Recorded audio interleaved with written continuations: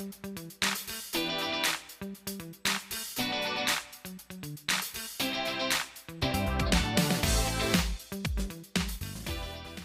everyone, welcome back to Let's Take a Moment. I am out at one of my favourite spots. I am parked up in Willington, near Crook in County Durham. Really lovely place. It's just after 9 a.m.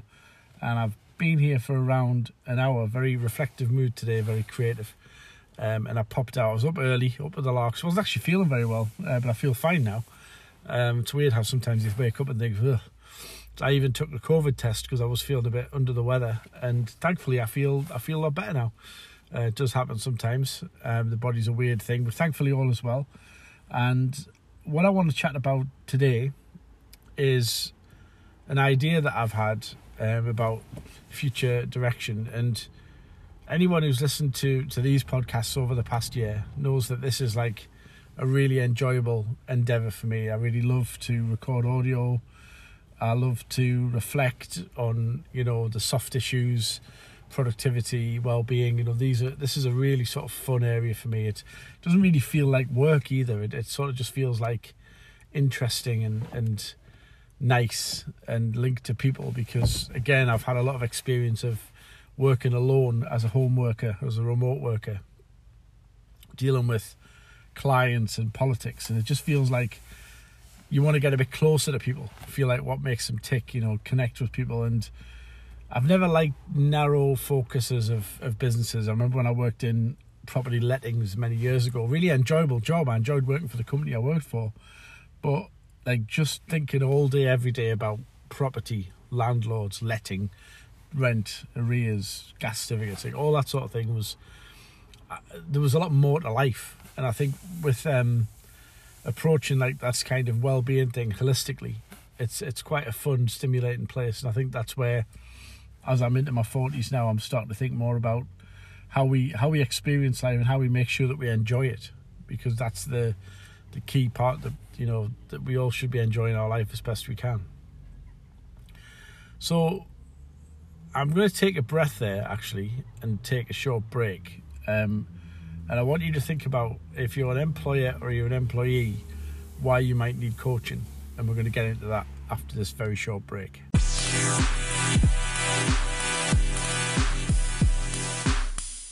We're going to look at employers first, and then we're going to take a look at employees after another very short break, after we've had this short discussion on employers. So if you're an employer, that means you are running a business. There are things that you have to do to get the most out of your employees. And I'm going to make no apology here for making a few generalizations. They're always scary things to do. Anytime you generalize about people and trends and personalities, the contradiction to that immediately is that everybody is different and there are nuances. But for me, there are some overarching principles on how you have to approach things as an employer, as someone who is running a team. And I'm going to presume that it's your business rather than just a team leader. But it's relevant to team leaders as well. But just for simplicity, we're going to treat you as the business owner. When you're running a business, an employee is only worth having if you're getting more out of that employee than what it's costing you to have them there. So there's a net gain for the business. And the reason that they're there is because you are paying them for a task that you either don't want to do or don't have time to do yourself.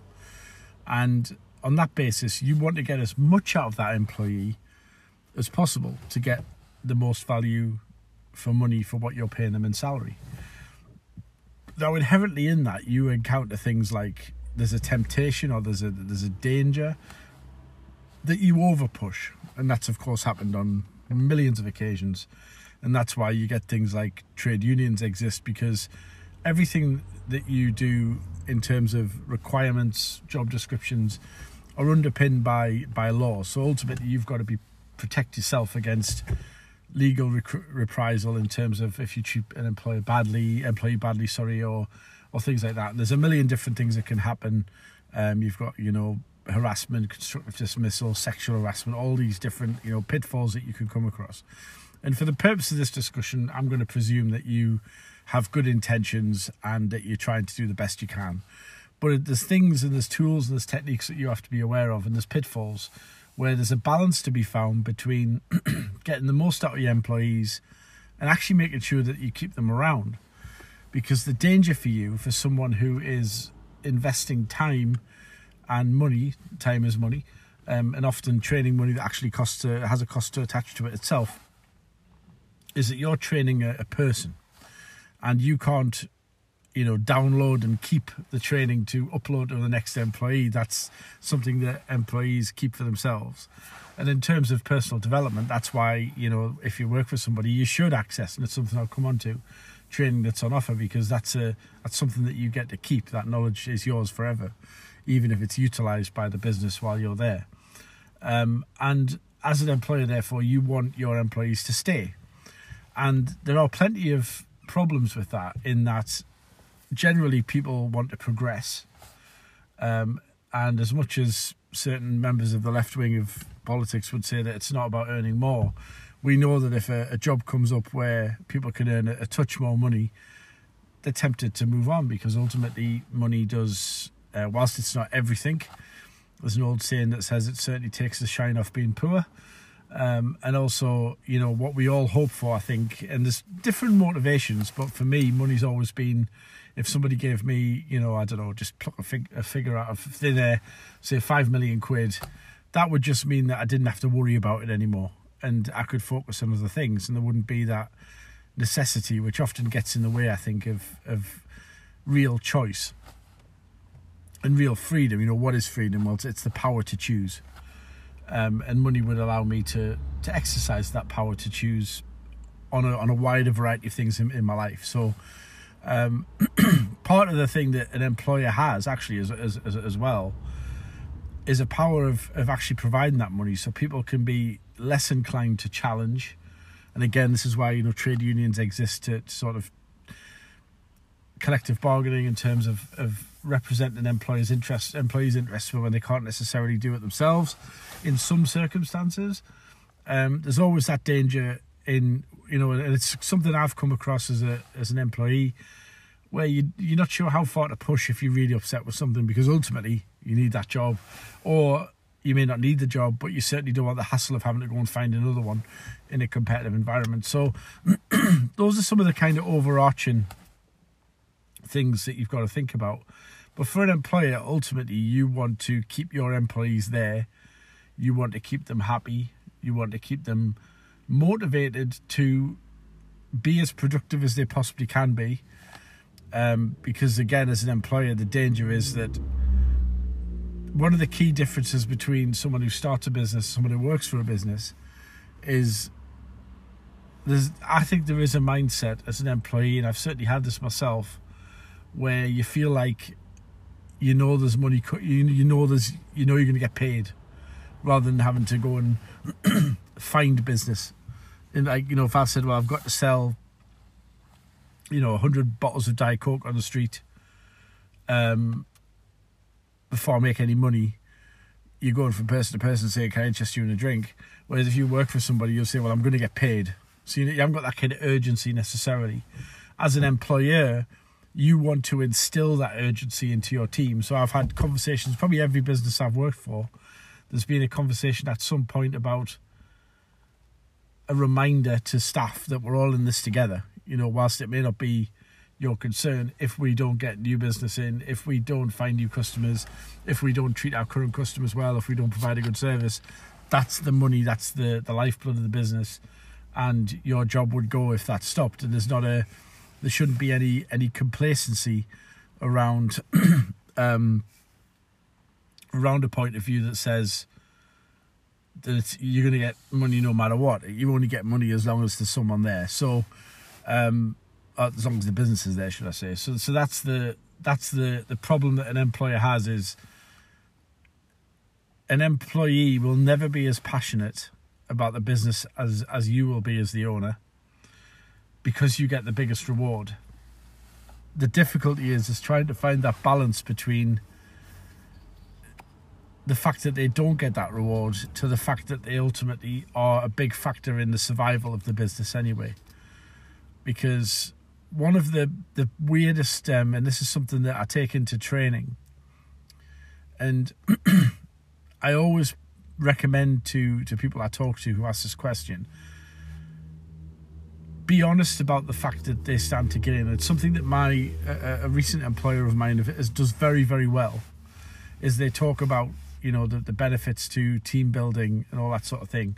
But they always start the conversation by saying, look, we appreciate we have a pretty clear vested interest. We're not going to treat you like fools here. There's a very, very clear vested interest as to why we, as the business owners, want the business to do well. Clearly, we have a very, real and present reason why that's a good thing for us. And we're not going to make any, pretense that, we set this business up because we wanted to give you all jobs and make you all happy. And they're very honest about that. And I think people appreciate that, that you can have more things going on at once. And yes, so as an employer, it's important to be honest about the fact that you stand to gain by having a motivated and productive team. And that's the reason that you ultimately, if you want to be very blatant about it, that's the best reason why you want to make these investments in coaching and why you want to make these investments in your team. But also on a human level, you do want your employees to be happy because you'd rather they stick around. If they're good at their job, why would you want to lose them? Excuse me, I've got a little bit of a cold this morning. You want a good employee to stay. The danger is they could go to a better job, or their experience will make them credible for posts that open up elsewhere. And there is going to be an element of churn. So another part of coaching, another part of coaching is preparing employers for dealing with that change. That you're never going to have a situation where you pick your team and it's like that for the next 10 years. And my final point on employers in relation to coaching, is just simply because the whole books have been written on this, so I can't cover everything in this podcast, obviously. But when it comes to your business growing, how you deal with that growth is going to be an issue as well. So if you're someone who has been generally responsible for the operation of your business, so you're, for example, if you go into sort of client meetings, you're always the person they speak to. As your business grows, you're going to have to recruit people.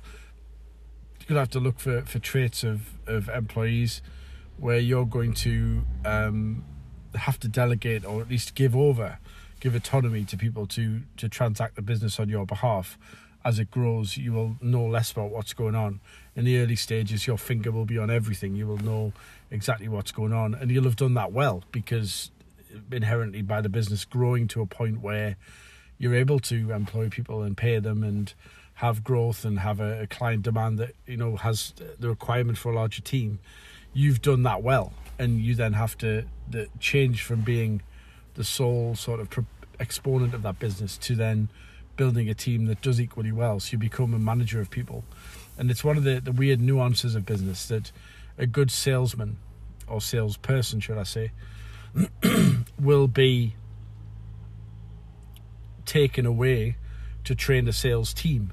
They'll be taken off sales because they are the management will want the good salesperson to become a trainer to train people like them. So you have 10 people doing what they do, rather than just them doing really well out in the field. So you have to diversify your natural skill set from the effective sole trader into a growth business, and sometimes you need training in terms of what to look for when recruiting, how to manage people, because you won't necessarily be an effective leader in terms of, like generally speaking, people will pick these skills up, but there are certain do's and don'ts, aren't there, between that you can't just go in and, Dominic Raab at the moment is having problems in government with lots of allegations around that he bullied staff and things like that. And whilst he denies those allegations, there's a good chance that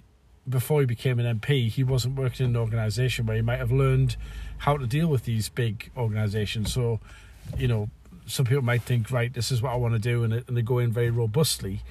And actually, that in the current sensibilities of our age now, there are certain lines that you don't cross, where maybe 10, 15 years ago, the way that you could talk to your team was a little bit different. When I first started in industry 20 years ago, people could speak to you, or did speak to you,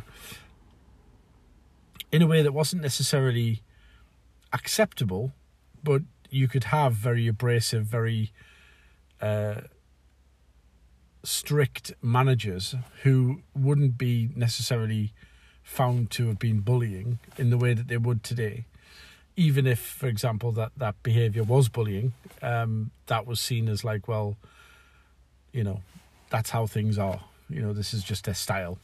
And what you also have to realise as well, apologising once again for my cold, is you have to then understand the techniques of consequence management as well, because you can't have a team that can do whatever they want. You've got to have limits, and there's got to be clear procedures for disciplines and how that's transacted. I think it's very rare for people to, if I said to you, for example, how do you sack somebody, what you don't do is walk in and say you're fired like an Alan Sugar or Donald Trump.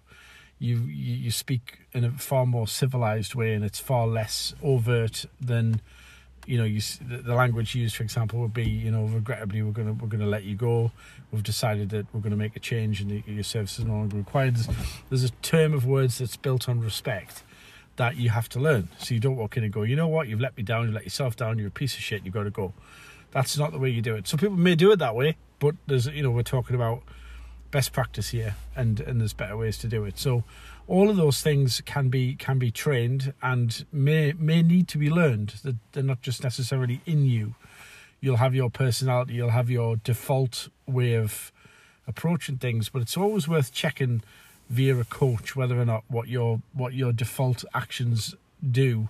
And again, the worst case scenario is that you can get done for constructive dismissal and have to pay out to somebody because you thought you were allowed to do something, and actually it turned out that you were acting not in a malicious way, but inadvertently, because you didn't know better, inappropriately, and against what the expectations of today are in terms of employee engagement. So that's important. So I think that's enough on employers just for the purpose of this podcast, only because we have to talk about employees as well. So let's take a short break, and we can flip over and chat about coaching employees and the reasons why that might be interesting for you as well. So hang fire, and we'll get right onto that after this very short break.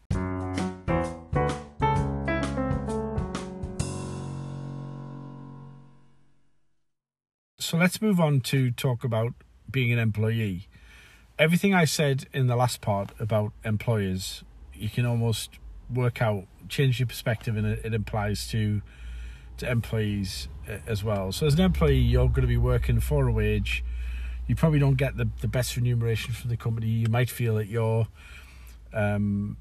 inherently sort of slightly exploited insofar as, you're kept down, you feel you should deserve a promotion, or you might not be working in a job that you're passionate about. You just have to earn a paycheck, and there's loads of people, there's no shame in that at all. We've all been there before. So your thought process should be about, what do I want my ideal life to look like? And a coach can help you to, get the diamonds out the rough in terms of getting those goals, crystallized in your mind. Where do you want to get to? And even in terms of something as fundamental as why and when do you move on? What's your reasons for wanting to move jobs if that is something that you're looking for? And I recall having a really interesting conversation with a colleague who I'm not going to name, but this particular person was unhappy at having to constantly work for someone else in terms of a specific manager who had a specific style that they felt were, they're kind of just sick of taking orders from this person. And that's a reason why a lot of people do move on quite often in jobs, because they get, that they've just worked under the same person for a long time. And I remember a specific example from someone who had worked for this quite affronting gentleman. And it was a client of mine. And this person had worked for this guy for 25 years and was just, completely beaten down in terms of this person who wasn't particularly very nice. And I just saw the kind of damage that had been done by this person was sort of inherently subservient just by the virtue of the fact he'd worked for him for many years. And he was almost, almost like a spouse in some ways in terms of how he was talked to and dominated by this particular person. It was almost like an abusive relationship in some ways, and hence why I'm not going to name them. But as I said to my colleague I was mentioning before, is that a good enough reason to move? On the basis that that reason alone might not be sufficient, because you're going to find, I'm going to call, let's say this person was called Malcolm, same as me, it wasn't me, but let's just say I said to him, you're going to find a Malcolm in every business. You're going to find someone who you probably don't want to take orders from, and maybe it's that we should be looking at you as a potential business owner. Have you got the confidence to believe in yourself as a potential big boss? Don't constrain yourself. And guys, I'm talking about myself here, in terms of people get constrained by thinking that they are not worth being the top person. You are. I remember having a conversation with someone, where they said, oh, the people who own the business are so good. And I went, well, yes, they are. They are absolutely good. But that's not why they didn't get good because they own the business. They own the business because they bought it. They don't own the business because they're brilliant. They just happen to be good as well. So the point is, you can be good before you own something. So, there's that. You don't have to own something to be good, and you don't necessarily just get respected because you own something. So you've got to have the belief that you can do something, that, have that confidence, because very easy thing to say, but as an employee, sometimes it's easier to defer to someone else. You've got to be quite confident in your own abilities to say, you know what, my decision matters. And that can have problems for you, because you can go off and do something autonomously and be sort of dragged back into the decision-making process, which can be frustrating, and it can be sometimes a bit demeaning. If someone always wants oversight in terms of decisions, they always want a hand in. And like I said, part of being a good employer and a good manager is that ability to trust your team. And that means that sometimes your team will do stuff you don't want them to do. I always take an approach when I'm in a team where I'm giving out orders, is that as long as the outcome is okay, I'm good. I'm not going to get too worried about doing it my way. I just know what outcome we want, and if that outcome can be achieved, I'm happy to let them do that. Then it's a conversation in terms of making recommendations about what we could have done differently, or unless I see something like egregiously wrong, it's just what you would call quote unquote wrong, I'm happy for people to do it. So the coaching about career progression is a major thing about employees, because what I used to do, and I've done this in a couple of jobs, thankfully not recently, certainly not in the last probably the last 15 years I've not done this, but you would self-sabotage a job. I say 15 years, probably 12. As you can almost, and I say you, I mean me, in my example, I self-sabotage jobs because I didn't really want to be there. So I didn't really try, and I wasn't interested, and it's human nature, but I probably, looking back, could have worked a lot harder, but I just didn't want to be there. I wanted to get out. I wanted to free. I felt trapped. So as an employee, you've got to understanding your own approach, understanding where you are in your career, understanding where you want to get to.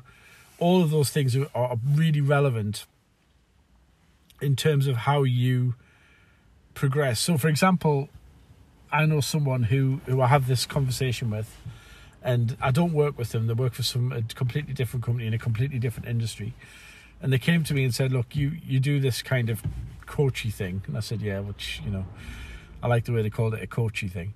And I said, well, why don't we have a chat? I said, I'm not going to charge you. I'll just have a, see how you're getting on. And he said, well, I'm in a job. I don't particularly like it.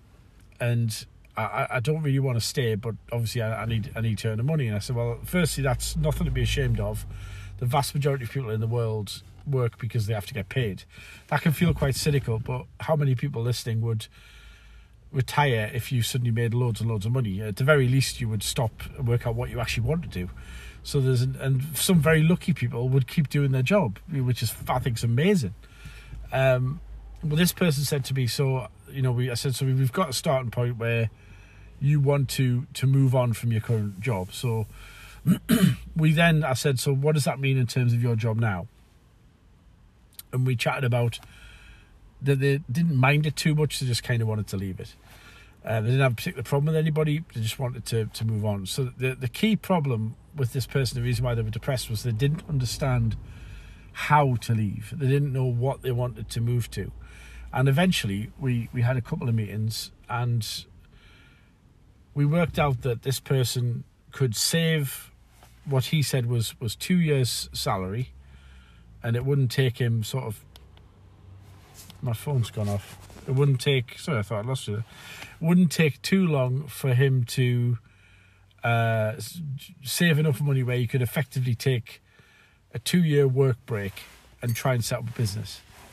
And I said, well, what's vital at that point then is that A, you've got the money, but B, you've got the skills to then get a new job if you need it down the road. So you can take that shot, so to speak, without any real worry that if it doesn't work, you're going to be able to find work again. And that completely transformed their approach to work. He started going into work quite happy because he had a timeline. He was making good decisions in his life about saving money, with the incentive of the sooner I get to this particular total of savings, I could go out and try and do this business. He had no fear about the fact the business may not work. It was one of these businesses, in my honest opinion, without any experience of it, it was going to be a push to get it going, but he had this passion. He hasn't left his job yet, but he's trying to get to the point where he can. And that means that he's there for a reason. He understands where he's headed to. And that's completely transformed his opinion of himself as an employee. He's now able to tolerate better the machinations of, people's management styles and almost smile through it, because he's thinking, you know what, this is your thing.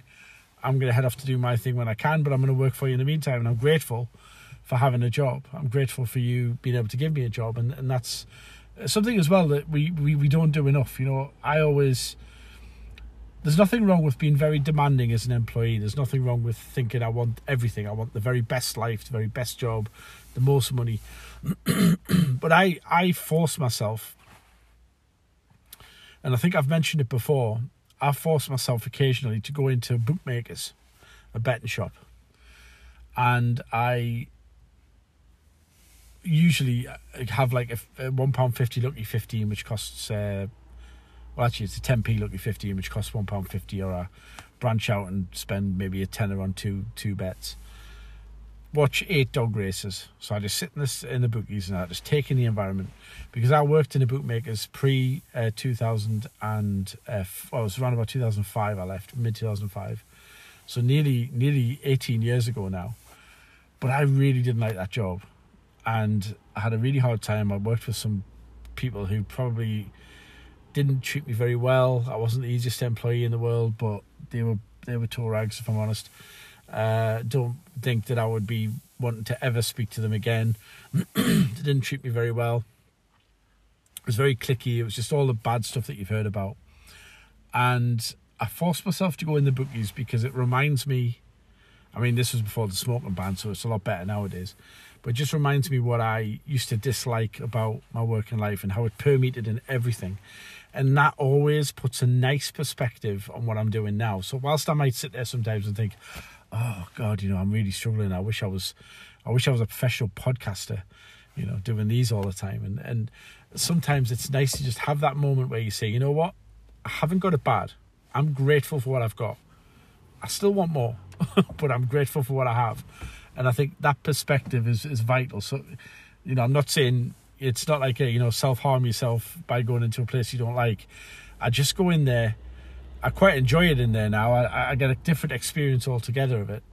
It's been a long time, and I'm sort of self-therapy through it in terms of reflections and things like that. I didn't actually get therapy. I'm being quite glib there, but I have sort of worked through my issues.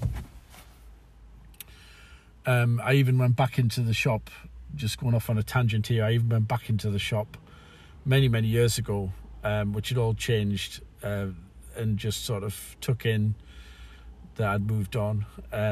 Like I say, not a good experience, but I go in there and it reminds me just to be grateful and do that as well, because that will keep your feet on the ground, insofar as remembering that you'd never want to make a decision as an employee that makes your situation worse. So when you're leaving a job, you might really want to get out, but if you move to a worse job, might not necessarily be worse pay, but you've always got that uncertainty. You've got to be a little bit careful. So I hope that was useful as a sort of overarching discussion about employees and employers in terms of why you might need a coach. I'm working through whether I am able to reach a point where I offer those services at any point, and of course we'll keep you informed. It's an area of interest for me, so I'm sure I'll talk about the issues even if I don't start a business to do it. Like I say, at some point I will do a business and be the main mal. And but thank you for listening. It's a bit of a longer one than usual, but really enjoyed doing it. I'm going to hopefully get over this cold quickly and then get back to regular podcasting.